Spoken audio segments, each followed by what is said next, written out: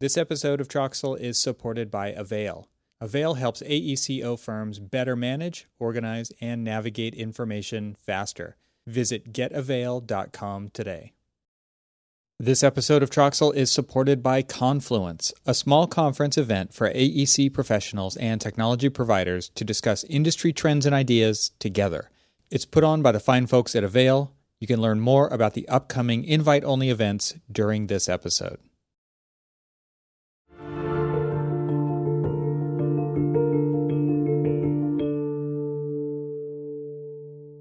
Welcome to the Troxel Podcast. I'm Evan Troxel. In today's episode, I welcome Jeff Echols. As a senior advisor and the head of marketing at Shadow Partners, Jeff is on a mission to change the way AEC firms do business. He leverages 30 years of experience working in, starting, and managing firms to help drive innovation in the business of AEC and AEC-adjacent industries. Jeff is also the host of the Build Your Brand podcast, the live stream show Context and Clarity Live, and the daily short-form podcast Shadow Shorts, which the latter two I've had the pleasure of being on fairly recently myself.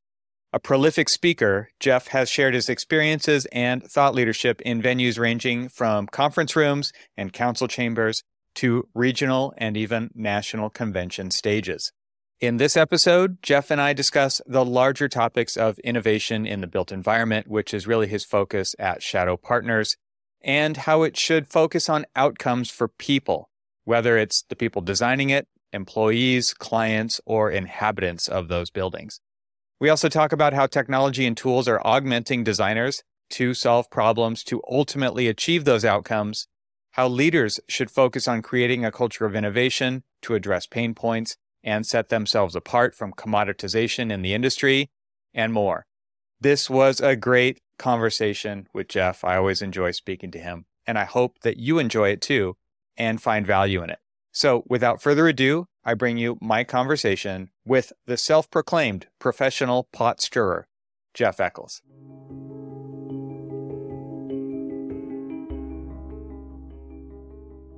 Jeff, welcome to the podcast. Great to have you here. It's been a long time coming, I think. Yeah, thanks, Evan. It has been. I mean, you and I talk fairly regularly, whether in person or through other shows and such. But yeah, first time on Troxel, so it's an honor. Yeah, great. Well, you have recently taken on a new post at Shadow Partners, which is part of Shadow Ventures, and then I saw an event coming up called Shadow Summit. So you're living in the shadows full time. It seems like there's a lot going on here. Maybe you can just give us a rundown on what Shadow Partners is, what you're doing there, how that ties into Shadow Ventures, and where that all fits into the AEC landscape. So I'm just going to hand the mic over to you for the next 45 minutes, and you can say everything that needs to be said. Yeah. Right. Yeah. I'll see you when you get back. All right. Yeah. So it is a little bit confusing because Shadow Ventures has been around for a little while now, and Shadow Ventures is a venture capital firm. It's a financial firm, and so they're therefore regulated by the SEC. And so you look at a venture capital firm that focuses on investment and innovation in the built environment. We're looking at seed stage startups. Our second round of our second fund round is raising right now, but it's all about investing in innovation. And so sometimes that means SaaS software. That may be project management for real estate or construction or architecture. It may be something to automate the approval process for environmental projects. It may be robotics or 3D printing. You may have heard of Icon, the 3D concrete 3D printing company out of Austin. And so everything that Shadow Ventures is focusing on somehow has an impact on what's going on in the AEC world, shaping the world around us, which is what really attracts me to the work that we're doing.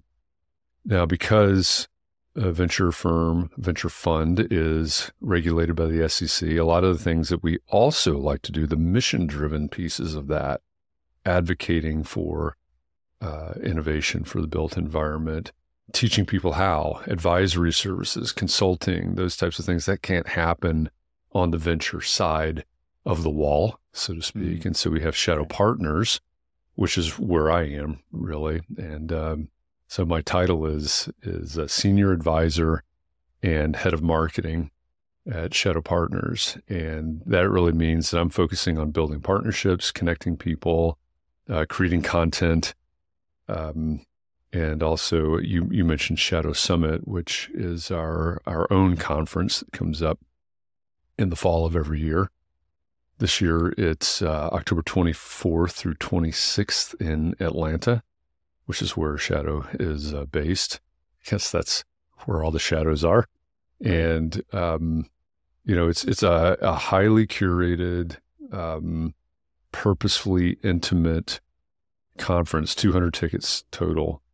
And most of, if not all of the folks in attendance will be executive leadership level from architecture, engineering, construction, real estate. And so it's, in a real way, it's sort of the who's who of the AEC world, and the entire conference is focused on innovation.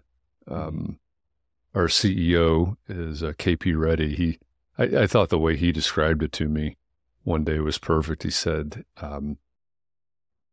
Shadow Summit 2023 will be a Cliff's Notes version of everything that's happened in terms of innovation for the built environment this year, and a preview of everything you need to be planning for and budgeting for in 2024. So it'll be a really good conference. We'll delve into AI and machine learning and industrialized construction and the economy, the economy of innovation, but the economy as a whole. There'll be startups there, there'll be investors there, and like I said, a lot of the C-suite of the AEC world. Yeah.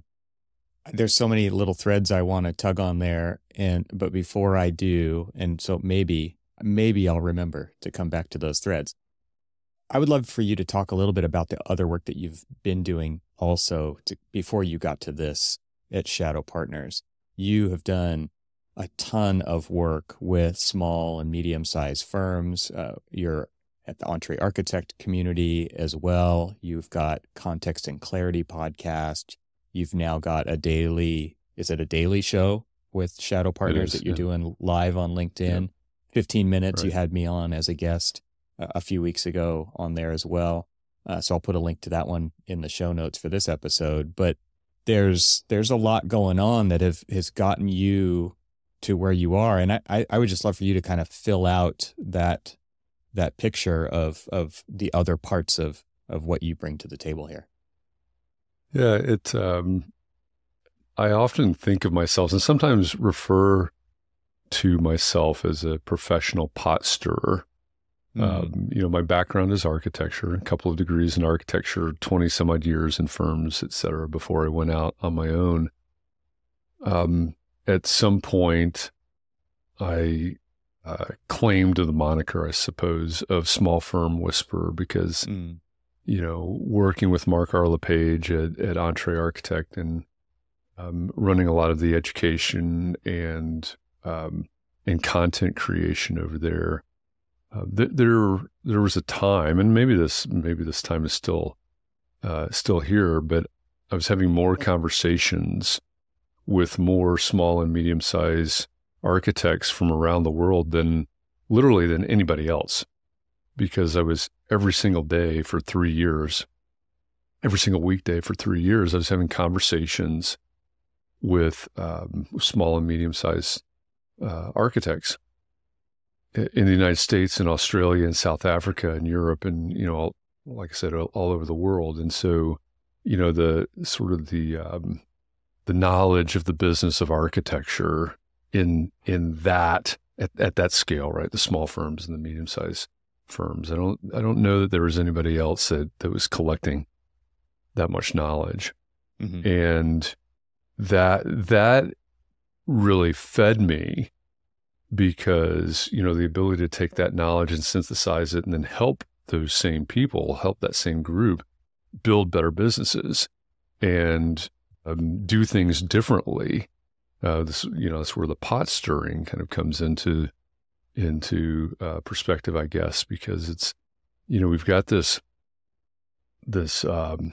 traditional architecture firm model that we've been practicing for, at least 100 years, and it doesn't necessarily make sense all the time. And I think, I would say that many times in 2023, it doesn't make sense. So pushing people to think differently about who their ideal clients are and how they serve those clients, et cetera, the way they build their business, the way they run their business. And, that also extends to teaching per practice at the university level, first at the graduate level, and now we've added undergrad to that mix as well. But nice. When Ball State came to me and said, "Hey, would you be interested in teaching pro practice?" I thought about it for a minute, and I said, "Well, I am not an educator, right? That's not my background. I was in this College of Architecture and Planning. I was not in teachers college, right? When I was in school. So, right. That I don't know about teaching a course, but I would be interested in it or willing to talk about it if I could run it like a startup incubator." Mm. And so this was, 5 or 6 years ago, I suppose. And I'm convinced to this day that they probably had no idea what I was talking about. Right. And they simply needed a warm body. And so they said, yes. Right. And so, please. So here we are. Yeah. Yeah. So here we are, 2023 teaching graduate level pro practice as a startup incubator. So it's basically a business plan, business model that the students create over the course of the semester. And then it culminates in our own Shark Tank, our own version of Shark Tank as the final. But it's demonstrating to them how to go from idea to, proving out that idea, finding out if anybody else cares about this problem that it is that they're trying to solve, if there's anybody that's willing to pay for that solution, so on. How do you build this business? How do you promote this business? How do you sell this business? All the way through exit plan, essentially. And then they pitch it to the sharks. And who are the sharks? I typically bring in people in the investment and VC world. And so sometimes I occasionally, when they're available, I have someone that comes in from MIT's Design X program, or that started at MIT's Design X program. I have some CEOs of venture capital firms. They're all people that understand innovation and investment in innovation, and they're all in the, from the AEC world. Mm-hmm. And, I guess that's some pretty good foreshadowing, because, you mentioned Context and Clarity, which is a show that I continue to host. We're on a summer break right now. We'll be back in September. But one of the guests that I had on Context and Clarity Live several months earlier in 2023 was KP Reddy. Yeah. He was the CEO of Shadow Ventures and Shadow Partners. And we talked about innovation in the AEC space. And we kind of hit it off, and it led to a number of conversations, which eventually obviously led to, hey, why don't you come join the team? Mm-hmm. And so that's where I am now. But it's a very non-linear, non-traditional path. And obviously, you've got, you went to architecture school, you've got degrees in architecture, and you're working for this venture capital firm, or you're promoting innovation in the built environment. How does that match up? Mm-hmm. It matches up because we're all trying to make the profession better. We're all trying to make the planet better. We're all trying to do better by the built environment. And to me, that's what's important for everywhere. Yeah, that's what this podcast everywhere. Also illuminates, I believe, along with yours. The work that you're doing is that we are everywhere, and the differentiator is that we're working on the profession, which you just said. Right. maybe rather than working in the profession. I think a lot of Exactly. us started working in the profession, and I've said this on Context and Clarity when you had me on there too, right? We have intentionally shifted to working on the profession because when you're in the profession, you are very project focused or very deadline driven for a couple of examples. You actually have to remove yourself from that to make a larger impact, I believe, in this profession, and kind of get outside of those, you know, those walls, as it were, in architecture, right? To make an impact across. And so you said you're a professional pot stirrer, but you're also a professional dot connector, right? You connect dots between the various players, the various companies and entities and movements going on. And that is where you start to draw that bigger picture of what the trends are, what's going on in the industry, to be able to put something together like Shadow Summit, where you're going to be saying, look, here's the Cliffs Notes version. You track all of this stuff. I think on that show that you mentioned with KP, he said something like 200 pitches a week or something he reviews. Right. And he picks like one or two a month, right? It's like the number that Shadow Ventures actually invests in is a very small percentage of the number of ideas that are being pitched at any moment. And so in order to do that well, you have to have this big picture idea of what's going on. Right. Yeah. Yeah, exactly. Yeah. I mean, going back to your earlier point about being in the profession, I think you're exactly right. If you really want to make a bigger impact on the profession, and I think beyond, I believe you have to be outside the profession. This episode is made possible with support from Avail. What's one of the most painful aspects of working in Revit today? Well, we all know that as a Revit project grows over time, navigating the information in that project becomes ever more taxing. And when more than one person is working on a project, a new wave of challenges arise. It only gets more difficult throughout the life of a project. Good news, a huge update to Avail Desktop was just released. Version 4.5 introduces several powerful new features designed to improve organizing, searching, and finding information within Avail. New features include channel groups, application mappings, and scope searches. But that's not all. Let's talk about the all-new Project Navigator, a powerful new feature in Avail for Revit 5.1 that extends Revit's native project browser to help navigate the dense information you're forced to endure as your projects grow. For the first time, Avail will connect your active project to your standard library with one unified search box. With Project Navigator, you can easily switch between active projects, see recently viewed Revit elements, search across all Revit project elements, yes, all of them, conveniently search Avail with one click, filter by all the different element types, navigate to sheets and views, legends and schedules, view individual elements contained on sheets and navigate to them, view family types, and more importantly, actually drag and drop them right into your project, view instances of each family type currently being used in the model, and more. To read all about the new features and see a video of them in action, visit getavail.com. There you'll find a features pull-down menu, and you can look at all of the different features, including the new Project Navigator. Once again, that's getavail.com, and look in the bar across the top for that features pull-down menu. Thank you to Avail for supporting this episode of Troxel. You and I talked, and I know you presented this at the Entree Architect Community Annual Meeting in Austin back in, I guess it was November of last year. You said that you had made a presentation on innovation in the profession, and you'd presented it to a bunch of architects at I won't give the location in case you don't want that out, but you were at an industry conference. I kind of don't think that the location matters. Like that, I feel like the way that architects in general receive this information is it's like a fire hose. I don't know what to do with it, and I kind of don't even want to know.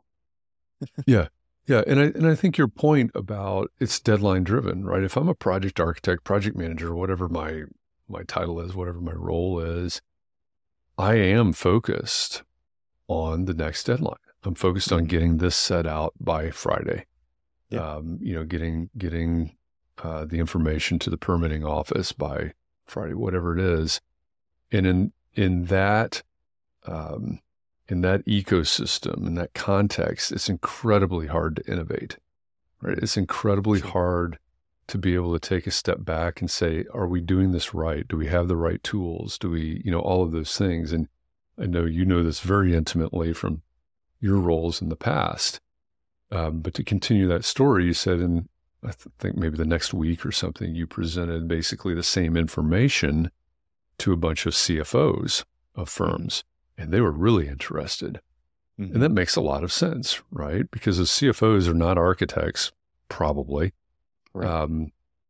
But they are charged with allocating resources for the firm and controlling those resources, et cetera. And so they are interested in, are we doing this right?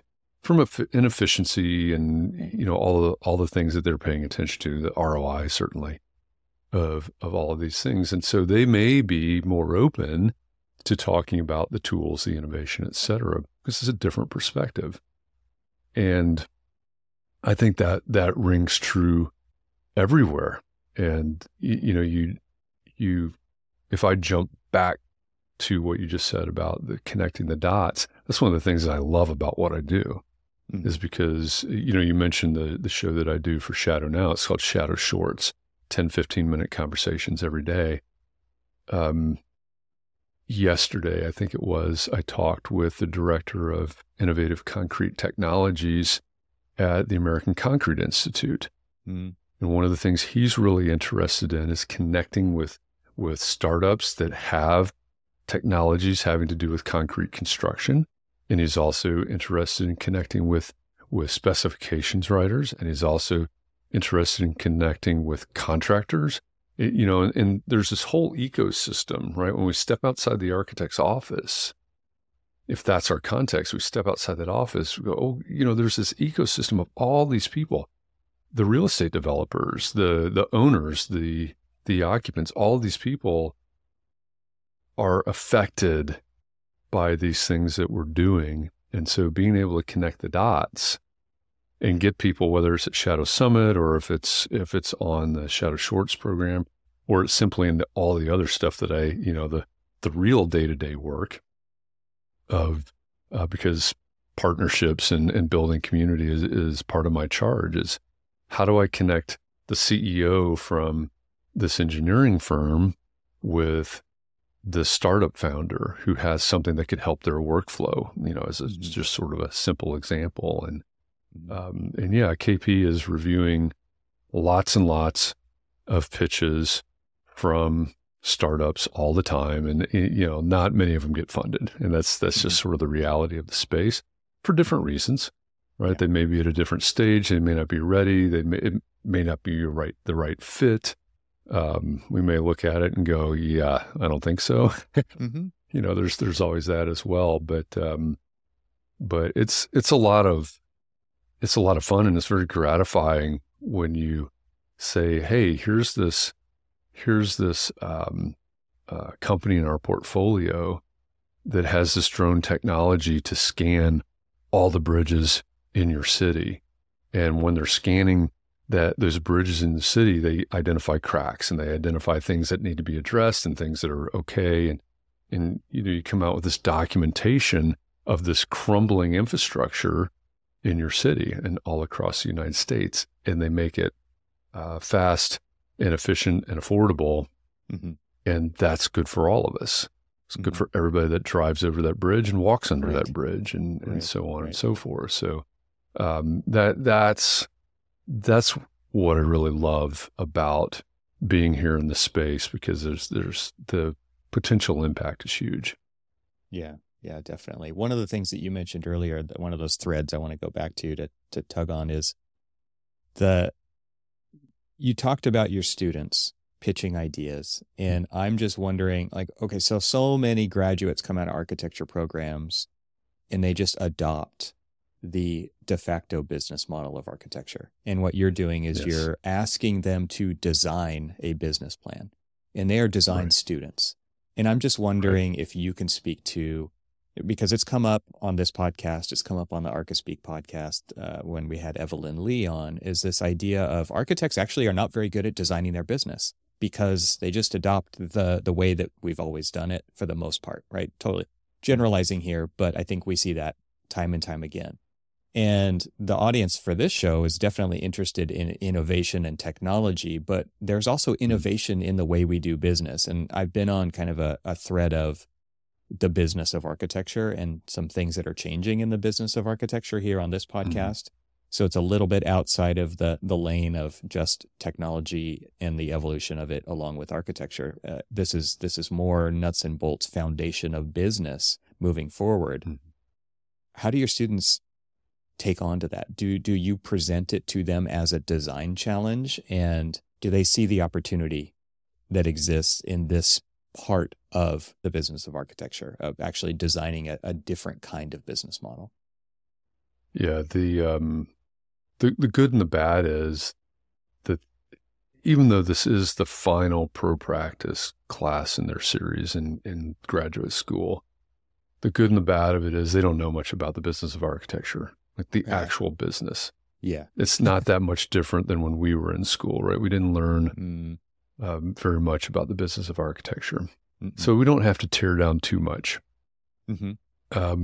Many of them, well, probably all the grad students have some experience in an office. And, so what I tell them the first class is, when they walk in, I say, this is not the class that you were expecting it to be, period. This is not, you've had, during grad school, they probably had, this is probably their fourth per practice class, but this is not what you expected. And you can love this class or you can hate this class, and it doesn't matter to me. You just have to pass the class, right? It's a requisite to graduate. But, and I also understand that not everybody wants to be innovative. Not everybody wants to be a business owner or a partner, or, whatever role, in leadership. And there's not necessarily anything wrong with that, right? If you don't want to start your own firm or something like that. But at the end of the day, what we're going to learn by going through this process will at the very least make you a better employee, right? Because you'll understand why that project manager is asking for this and, those types of things. So, so that's sort of my immersive way of approaching teaching the business of architecture. But we start out very basic, and I ask them to look around and look for problems that they see that need to be solved. We don't even talk about architecture. We don't even talk about business. What's a problem that needs to be solved? Because that's, at the end of the day, if we're not solving a problem, we've got a problem. It's hard to sell something that's not solving a problem. Even luxury items are solving a problem. Maybe leaning more towards ego, but yeah, they don't. Yeah, personal problems, but they don't typically go there, right? They look around their environment and they say, "Oh, it's hard to keep up with paying my rent," or "Hey, litter is a problem," or all these different types of things that they come up with, and the design problem for them really becomes, okay, here's a problem. I can solve it. Does anybody care? Will anybody pay for it? And then how do we, in a real way, if we were to say this, in the shadow world, we say, what's our go-to-market plan, essentially? And I think that's the crux of the problem that we have in the profession of architecture, right? The way that we've always done it. If we were to make some tweaks to the structure of the traditional architecture firm model, would we, on the back end, would we still be doing project management and invoicing and all of those very tactical, tasks that happen every day and every month? Would we still be doing those things the same? Probably in a fairly similar way. The bigger question to me is, what are we going to market with? And I'm really fond of saying, even if you keep a fairly traditional view of what the practice of architecture is, and just say, okay, it's about designing and building, if we say it that way. What a lot of firms traditionally have looked at is, okay, well, a potential client comes in and they're going to hire us to go through this programming phase and schematic and DD and CD and CA, go all the way through design to permitting to maybe substantial completion. Fine. But what about everything that happens before that programming phase? I always say there's a spectrum, right? There's this timeline, goes from left to right as we would normally think about it. What about everything that's to the left of when that potential client showed up? All those decisions that are being made, all of that money that's being invested, the resources that are being invested, that by the time, if you jump in at that point of programming or wherever, schematic or something, if you jump into the game at that point, so much is being dictated to you. Yeah.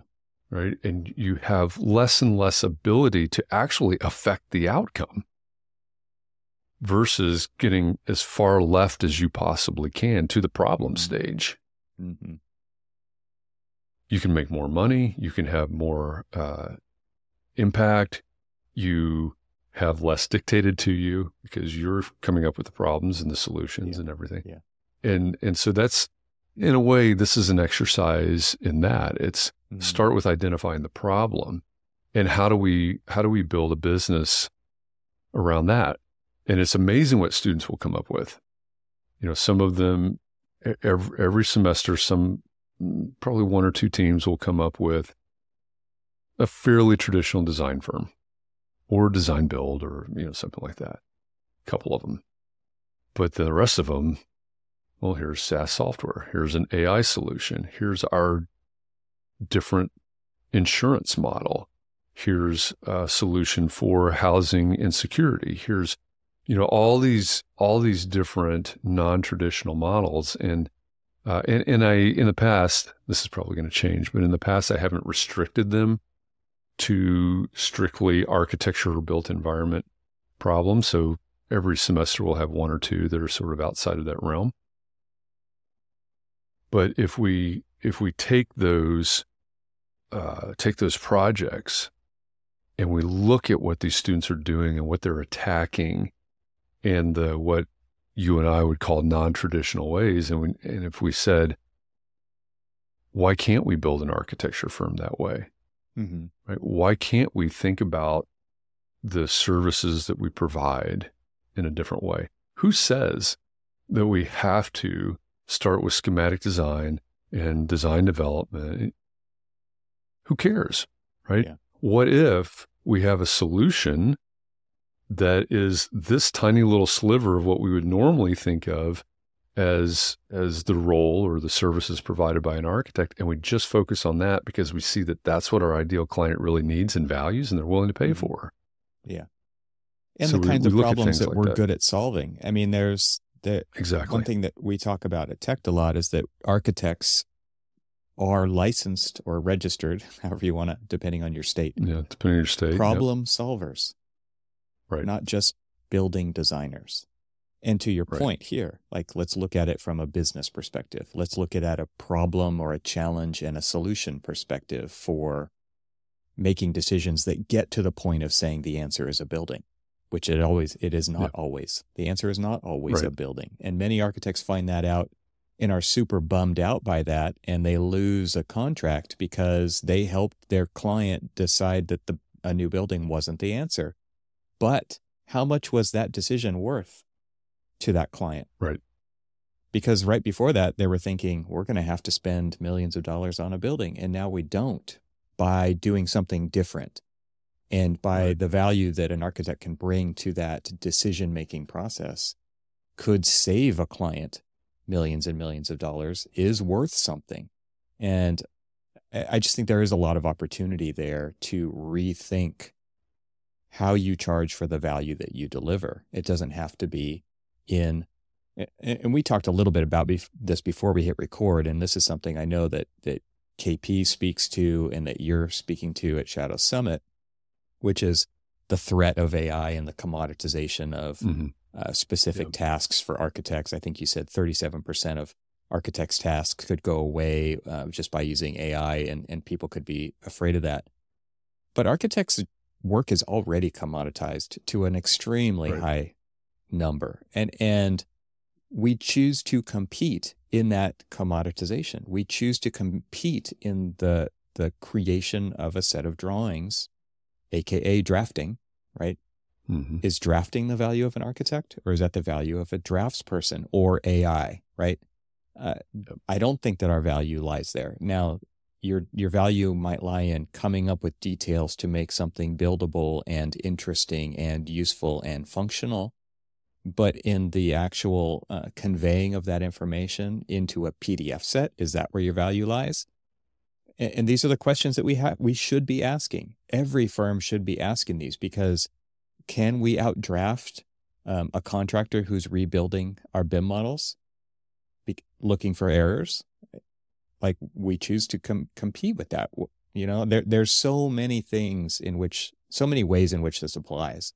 I think it's really interesting as these disruptive technologies come out and potentially cause us to question, but I don't think we question them. We don't take it up on we don't put that into practice. We don't question it ourselves and apply it to our own businesses. And this gets back to that whole idea of designing our businesses and continually designing our businesses to react to, but also be proactive of what's happening in the world around us.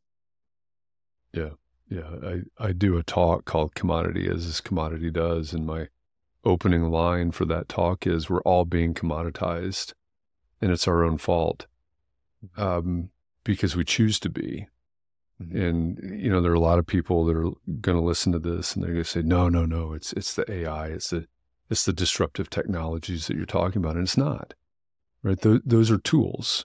Yeah. Those are tools. And if you look at a test fit or a swap, or, you know, pick some generative AI tool and you say, well, that's going to commoditize architects, it's because you're thinking about it wrong. Sorry.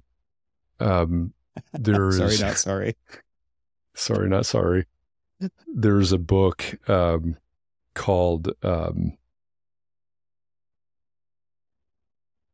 Unreasonable Hospitality by Will Guidara, the restaurant, very famous restaurant owner and operator out of New York. And I had the opportunity to have Will Guidara on Context and Clarity Live a while back.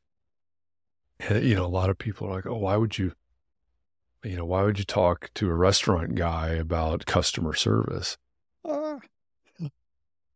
Yeah, exactly. It's that hand to the forehead emoji thing, right?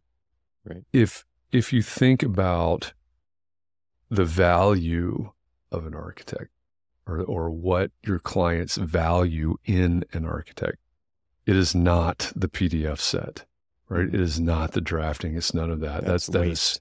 There's another word for that. It is waste. Process waste. Yep. There you go. Exactly.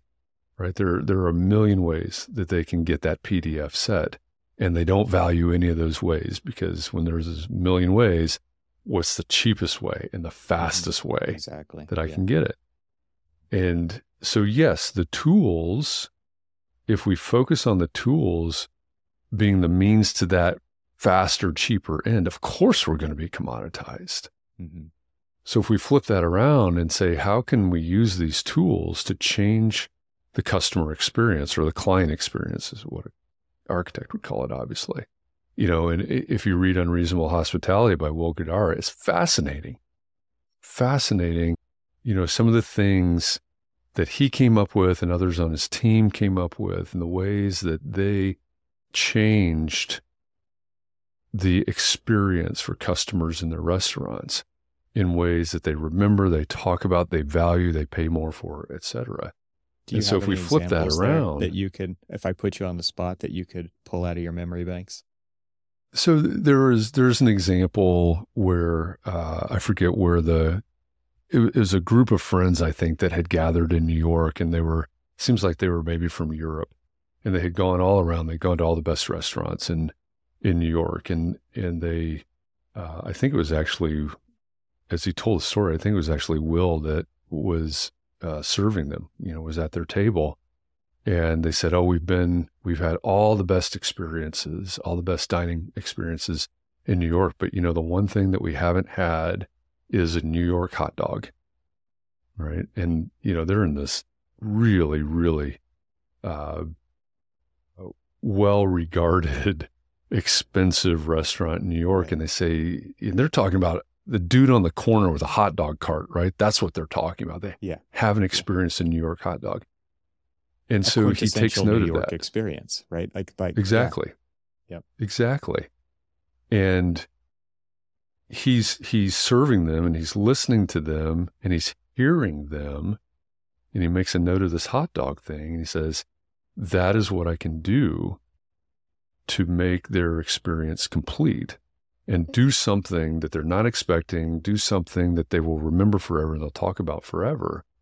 They cost, I don't know what in New York, well, today maybe in New York it's $10, but so what he did was he finished up whatever's going on at the table, and he had someone run out and get a hot dog from a hot dog cart, brought it back into the kitchen, convinced the chef to serve it. And they served it, tough conversation right there. It was. He tells that story. It was a very tough conversation, but they presented it in their, in their way, in their style. And the people that were there for dinner were just blown away. And so you think about, okay, well, how do I translate that into architecture? Well, I think there's a few ways. Number one, listen, understand what your clients are actually feeling and experiencing, what they want to experience and what they value in the experience. And number two, when we get to thinking about tools, there are already simple tools out there like CRMs and things like that. So-and-so mentioned this in a meeting. We can put that in the notes, and we can pay attention to that. Now an AI with some sort of predictive modeling could start to serve up reminders, and could start to iterate on different ideas of what we can do, and timing and things like that. But if we think about it in terms of creating this experience that our clients value, I mean, going back to my marketing and business development roots, every firm leader that's listening to this will say that somewhere between 60 and 90% of their work comes from repeat clients and or referrals. Mm-hmm. If we simply use the tools to make that experience better, what's that number going to be, right? How are we going to leverage that number? Because it brings more power. It won't be lower to that relationship and that experience. Yeah. It won't be lower. And one of the root things that you're talking about here, and I've heard this in many different conversations, is that for something to be memorable, for something to be valuable, mm-hmm. there should be something surprising in there. Yes. And that is what sparks that change in the perception of the experience that you just had. It's so interesting to me, right? It's like, that's why the twist in the movie makes it such a good movie. Right. You didn't see mm-hmm. it coming. It was surprising. You found this off the wall roadside stop on your monotonous drive from here to there. And now that monotonous trip was no longer, it was one of the best trips. It's things like that you can inject into your process with a client to create the best experience what the likely scenario is, it's one of the scariest experiences they're ever going to have. They're spending their life savings on their house, whatever it is. They're spending millions and millions of dollars on a building. Is it going to be okay? Am I going to still have a job at the end of this process? Things like that are always on people's minds when we're talking about architecture. And for you to make it as enjoyable, surprising, valuable as possible, that is where the value of an architect really shines. And then guess what? They're going to talk about it. And it's way better if they're talking about it to somebody else than if you're talking about it, because it's self-serving 100%. if you're talking about it. But if they're sharing it, on your behalf, the great experience, word gets like that number is only going to go up of repeat business and referral based business. Yeah. Yeah. If you think about it in terms of, or use the example, I guess, if you were meeting their expectations, right, we're going to meet their expectations. It's I'm like going to deliver meeting exactly. the code. That's what it Exactly. is. Yeah. Yeah, exactly. The building that's designed and built to code is the worst building allowable by law, right? Yes, exactly. So if we're meeting their expectations, think about that, meeting their expectations. What do we do in our heads? Right? We create these narratives as we're looking out into the future and we're imagining these worst case scenarios. So if we're meeting their expectations, that's just baseline. It's the worst allowable by contract, I guess, in this case. And so we meet that. And then, of course, right or wrong, they're going to be surprised by the invoice. Right? Oh, Yeah, that was expensive. I didn't realize, exactly. And so those two don't align at all, right? That automatically creates a bad scenario. To put it in some sort of colloquial, but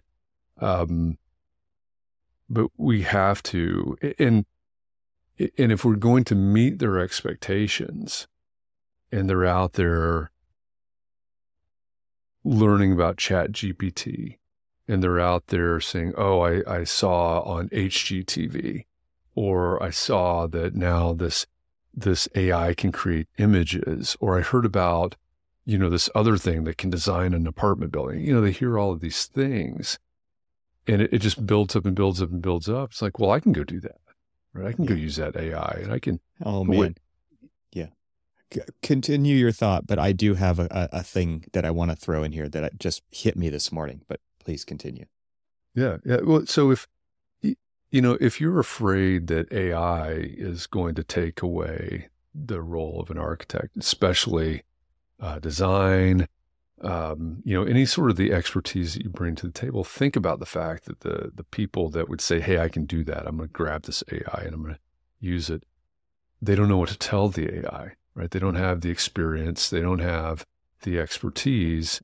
Right. And so they're going to ask it to design something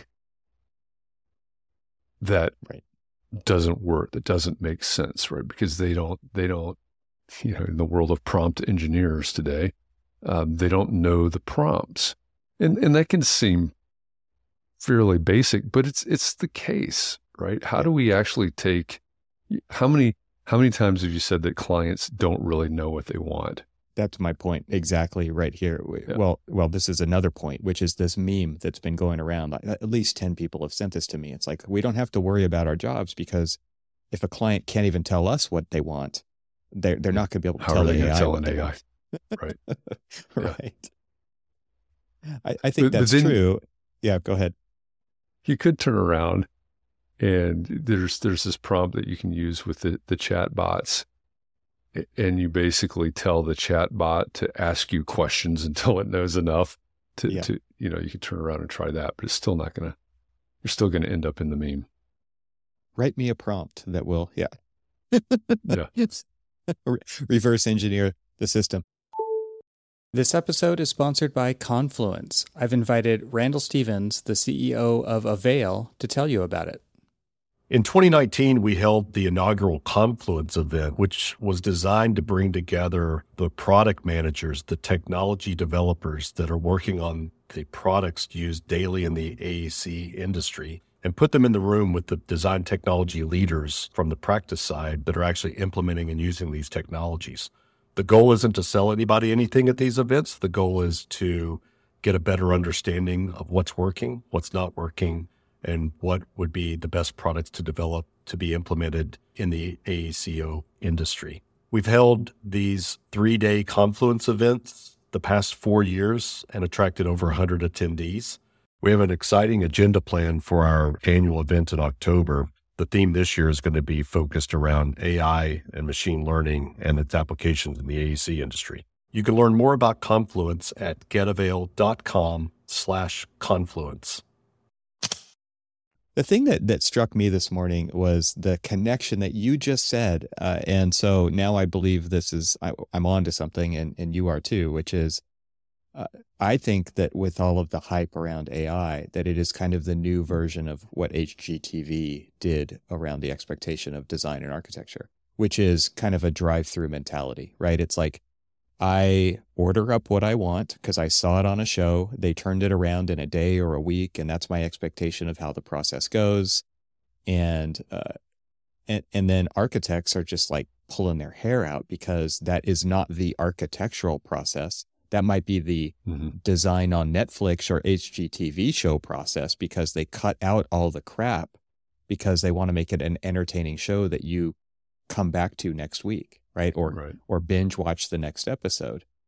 That we know that there's a lot of pitfalls in the process. We know there's a lot of hoops to jump through and red tape, and there's a lot of workarounds, and there's a lot of pre-existing conditions that we aren't made aware of until we are made aware of them. And that's all part of this process. And so when somebody says, I'm thinking about hiring an architect, and an architect says, well, here's my fee schedule to do that, they're shocked. It wasn't like that on TV. I kind of see the same thing happening with AI, right? Which is, well, and you said it yourself, I can just do that myself, right? And to your point, the building still has to get designed. The project still has to actually get designed so that it can get built. But because it's a drive-through, I ordered this image up front. How long does it take to turn that around into a design? Why does it take so long? Why does it cost so much? Why are there so many permits involved? Why is there all of this stuff? I really feel like it's going to do its job it's going to do another job on our profession, which is like setting these unrealistic expectations on the client side. I don't know if it's going to set unrealistic. It probably will set unrealistic expectations inside of firms as well, with leadership saying, why can't you just use the tools to spit this thing out in 5 minutes? Other people are, right? So I think it's going to bite us there too. But it is interesting to me to kind of draw a parallel between what a lot of people have talked about, the HGTV-ification of design and, the built environment. I think AI is doing something similar in people's minds out there. Yeah, I think you're right about that. And so AI, machine learning, generative AI, those are all sort of darlings of the conversation, the broader conversation right now. And it's also important to remember that, depending on what tool you're using, there's so many more processes and so many more systems and so many more tools out there, right? It's not just designing it, right? It's documenting, it's filing, it's getting approvals, it's all of that. And so, in the bigger picture, if we're thinking about the pitfalls of what potential clients may think about AI, I don't necessarily know what the answer to that is. It's going to take some bruising, right? It's going to take people getting to the point where they realize, oh, that didn't really work the way that I thought it was going to work. Or, and I also don't think that's anything new, right? HGTV, and what was it before HGTV, right? All these unrealistic expectations. But if we start to look at it in the other direction, what are the other surprises? What are the other things that that make clients less than thrilled with the process, that scare them, that make the experience bad for them? Cost, timeline, all of these things that we deal with this on every project. And there is an aspect that where if a client is surprised, it's not going to be a good thing. I always say when we get down to proposals, right? If we're putting together a proposal for a client, if they are surprised, you don't get that project, right? If they're surprised at how high the price is, you don't get that project. They're surprised at how low that price is, you don't get that project, because now they're suspicious. And So it's how do we take the surprise? There's that element that you mentioned before, the surprise in terms of experience and, sort of a positive thing. Surprise and delight. And I don't know how to separate That's that out necessarily. Right. Yeah. It is different, right? It's that thing that stands out as a thrill for them. Mm-hmm. But there are plenty of tools out there, and more every day. And we have some in our portfolio that are collecting data from project to project to project that make it better. Architects are rightfully terrified by material cost increase, construction cost increase. We have no control over it, and it's happening. And I think it's slowed down a little bit. But during COVID, when everything was just exploding, mm-hmm. there are generative models out there that can help in that process, right? They can help us predict more accurately. Okay, well, you said your budget's $2 million. This is what you can, and today is July 25th as we record this. On July 25th, this is what you can expect to get for that $2 million. Mm-hmm. And so there are other tools out there, other innovations out there that can help us manage these processes and make that experience not only bring a different level of professionalism and but also remove some of those bad surprises and help us manage those experiences that are vitally important to the decommoditization of the profession. Yeah, I think one of the things that comes to mind is a family member is recently looking at getting like a small, tiny house kind of a thing. They're moving across the country. They want to buy a piece of land, put on a tiny house. So there's different companies out there who make like ADU size things and tiny houses and stuff like that. And some of those, it's like, here's the architecture as a product. You deal with it as a client. Now you get the thing, but then you have to figure out all the other stuff that goes along with that. The permits, Right. the infrastructure, the utilities, the timing of all of that, the fees. Then there's another company that says, we do all of that because we know how hard it is and we know how overwhelming that is, I should say, to someone who's never done that before because we do it all the time. And the difference between those two potential outcomes is enormous. Like it's absolutely enormous. And it's the difference between, does it cost more for the full service one? Absolutely it does. Is it going to be a lot less stress? And are you willing to pay to have less stress? A lot of people are, right? And so they're selecting the kinds of clients who like acknowledge that they need that, right? And B, like they're probably getting more contracts because all of that stuff is not in a run-of-the-mill consumer's bailiwick. Like they just don't have the skills to do that, or they don't know who to call. They don't know anything about it.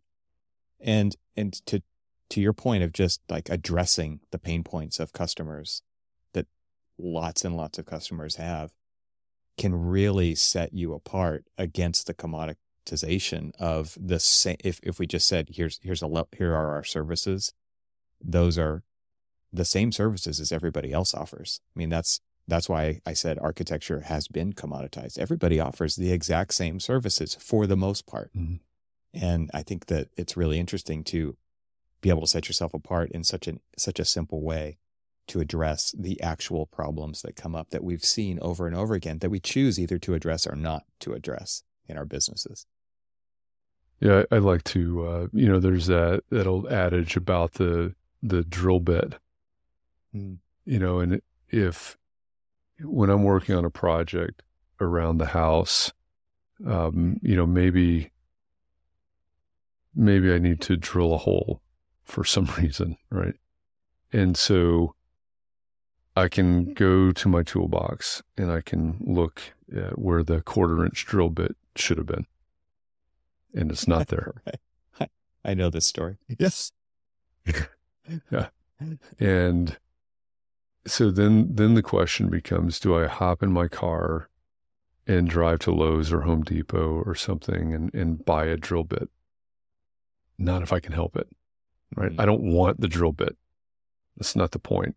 You want the hole. I want the 1/4-inch hole. Yeah. Right. And, I have taught this formula. That's not really a formula, but I've taught this formula for years now. It's P plus S equals R. Mm. And it's really the definition of what clients value. And so the P is a problem, and every single one of your clients has a problem. They may not call it that. They may call it their house. They may call it, their office building or whatever, but there's a problem to be solved. They're looking to you for S, the solution. But what they really value is R, is the result. What happens after that restaurant is opened, or what happens after, you have the beach house where all of the grandkids can gather for the entire summer every year. That's what clients value, is the R. They value the hole, not the drill bit. And, again, when we're talking about innovation in the space, innovation for the built environment, at the end of the day, when things shake out, no one is going to care whether or not you used an AI or, this tool versus that tool. Mm-hmm. What they're going to care about and actually value is the result that's created at the end. And that can be a hard thing for people to get their architects to get their heads wrapped around, because, oh, look at this thing that I've designed. No one cares. It's not literally true. I mean, they do care, but what they care about is what that thing allows them to do. Mm-hmm.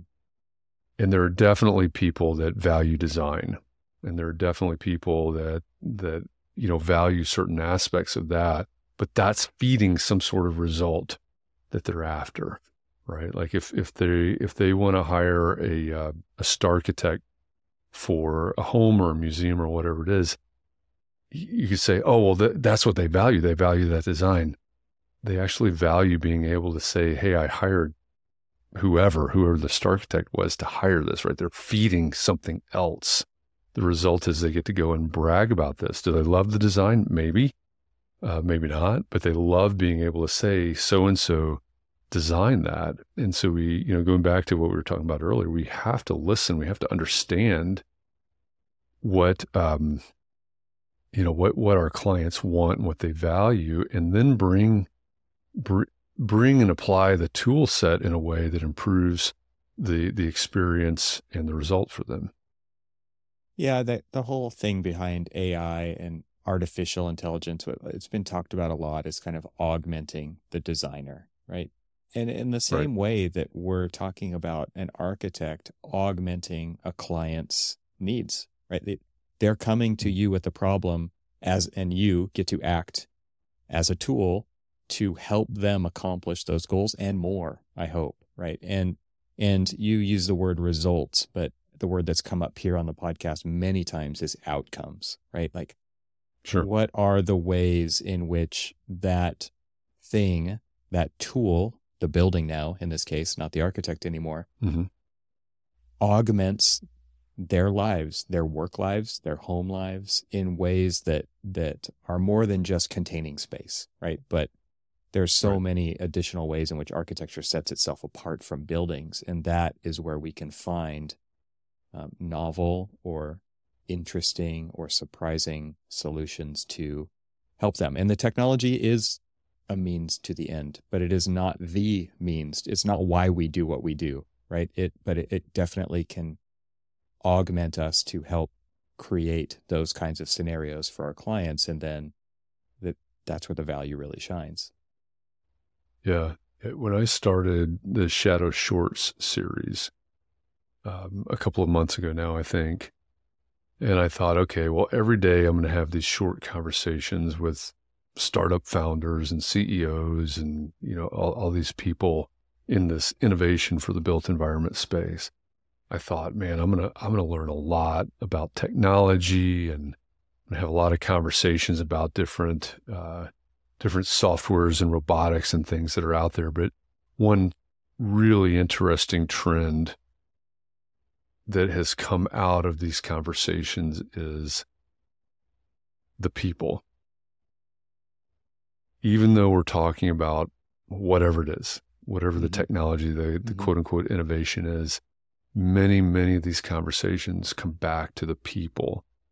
Now, a lot of it comes back to the employees of the organization that the person is representing, I guess. But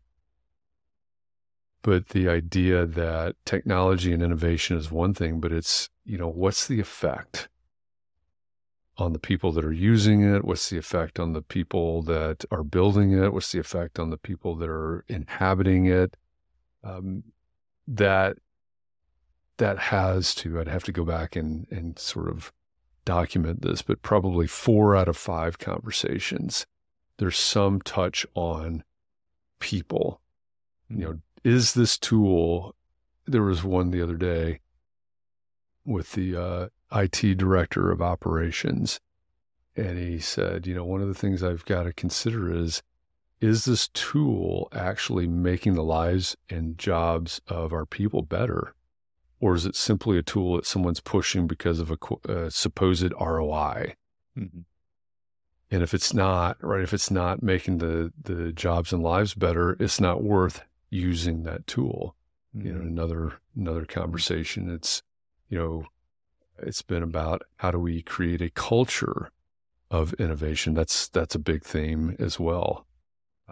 As many of the people that we work with and we partner with are, they have chief innovation officers and people like that in their firms or in their organizations. And so, you get into this conversation, how do we create a culture that allows people to be their best selves and allows them to think in ways that they can, then make their job and their life better and their colleagues, their peers' jobs and lives better. And there's so many examples that come back to, hey, it's great, right? The technology is great. The AI, the whatever it is, that's great. But we have to be thinking about, at least in parallel, with the people that are going to somehow be touched by it. Yeah, I think that threads right into that idea of outcomes. Like, it can be outcomes throughout the process as well for the people doing the work. And if you're making their lives better, do you think they're going to do better work? I absolutely think they're going to do better work. And that should be one of the big reasons, one of the large considerations of why you would look at any tool, if it's digital or otherwise, to help your employees enjoy what they're doing and do meaningful work. I mean, and take away the stuff that drags people down, that lowers their morale, that makes them wish they didn't have to go to work that day. And all of those things should be looked at constantly by leadership, whether it's technology leadership in a firm or practice leadership in a firm, wherever those leaders may sit. You kind of have to hit it from all different angles to create the best environment possible for creativity to happen. I think that's really what architecture should be about. And whether that's creativity on a project or creativity on the business itself, like we talked about earlier, working on the business, those are all things that leadership has to take the reins of and not just say, this is the way we've always done it, so we're going to continue to do it the way we've always done it. I mean, there's a lot of firms in this industry that act like that. And I think, people are burnt out by leaders who act like that, and they want to go somewhere else where something interesting or surprising is happening so that they can enjoy what they're doing. Yeah.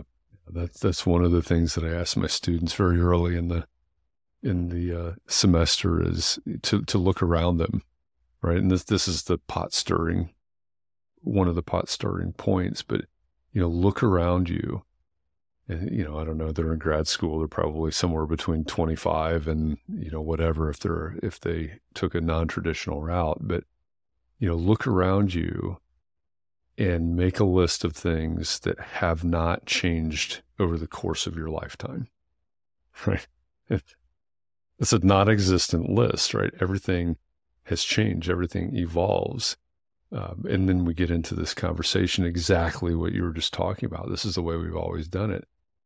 If everything is changing, everything in your experience over your lifetime has changed, then why do we have these conversations and hang on to this is the way we've always done it? Why do we have a model that has changed very little? Some of the tools have changed, but the model has changed very little in 100 or more years. Does that make any sense? Right. That stagnation it's paralyzing, it's depressing for people. And I think if people find themselves bored or depressed or feeling stagnant, it is because there is a lack of growth happening. There is, and growth meaning like solving problems, figuring things out for better, right? And so I think they're not wrong to look elsewhere to find that growth if it's not happening because of intentional stagnation, by just shutting everything down by saying, this is how we do it. This is how we've done it forever. So, yeah. I posed a question a while back to a group of people. I said, look at where you are today. Take inventory of where you are today. And then, look out 5 years from today and say, where do I want to be 5 years from today? What does my best self or, best situation look like 5 years from today? And, I'll leave open the possibility that you may say, hey, where I am today is great. I love this. I want this to continue. And that's where I want to be in 5 years. Many people, I think, look at that differently and say, hey, I want to be doing this. I want to move there. I want to, whatever it is, there's some more radical change than that they're interested in. But if we go to those people that say, hey, in 5 years, I still want to be doing this. Right. So basically we're going to keep the status quo for 5 years. Mm-hmm. Mm-hmm. You may look at that and say, well, that's great. I just have to keep doing what I'm doing. Right. I just have to keep this up. I just have to maintain the status quo. But the reality of the situation is that maintaining the status quo takes work. Right. Because everything is changing. Right. There's things that are passing us by. They're speeding up. They're doing this. I mean, this is not meant to be a political statement, but if you don't think that holding on to the status quo takes work, look at what's going on in our society. Look at what's going on in politics right now. The effort that goes into, and you may be on one side or the other and agree or disagree with any of it that's going on, but the effort that's going into maintaining the status quo is enormous. That's a really good point. And so we could decide to devote our time, our energy, and our resources to maintaining the status quo. Yeah. Or something else. And, so I don't want anybody to be confused. I think of it in terms of friction. Like friction takes energy, right? It actually sucks energy out of the situation, right? And that is a really interesting perspective, and I think a valuable one to really consider is how much energy are we spending not doing anything. It's like design. Deciding not to do something is a design decision, just like deciding to do something is also a design decision. Right. But often we look at the not making a decision as not taking any energy or taking any set of skills or anything, right? I think all of those themes kind of play together in this pot that you stir up so often, Jeff. It's all out there in the pot. This has been a fun conversation. I would love it if you would let the audience know where they can find out more about the work that you're doing. Sure. Yeah. Thank you. I've really enjoyed it. I always enjoy our conversations. An easy way to connect with me is just reach out to me on LinkedIn. I spend a lot of time over there. So just send me a connection request. Say, hey, I heard you on Evan's podcast, and I'm happy to connect there. If you want to know more about Shadow Summit, which is coming up, we talked about that. It's our conference. Go to shadowsummit.com.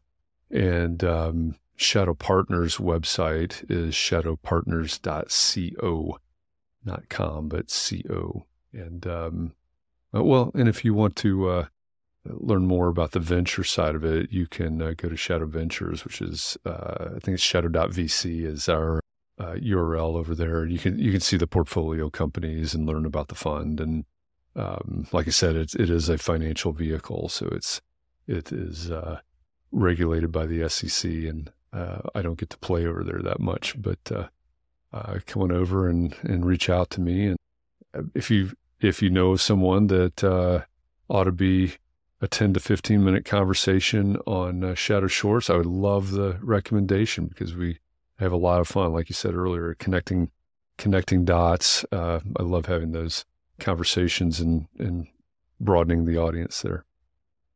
A few of your portfolio companies have been on this show, so we'll connect a few more dots in the show notes for people here, so that they can get more of the story for places like Icon, and what was Spaces is now has a new name, rebranded under a new name. Yeah, and Co-Design, I believe. Yep. So anyway, fantastic people in the industry, and as always, Jeff, this has been a great conversation. So I know it'll happen again. So I will say, until next time. All right, I appreciate that. Yeah, like I said, I always enjoy our conversations, and I'm happy to be here. Thanks for the invite. All right, see you soon. Thanks to our sponsors, and thanks to our members this week. Find out how you can become a member at trxl.co, and I'll talk to you again next week.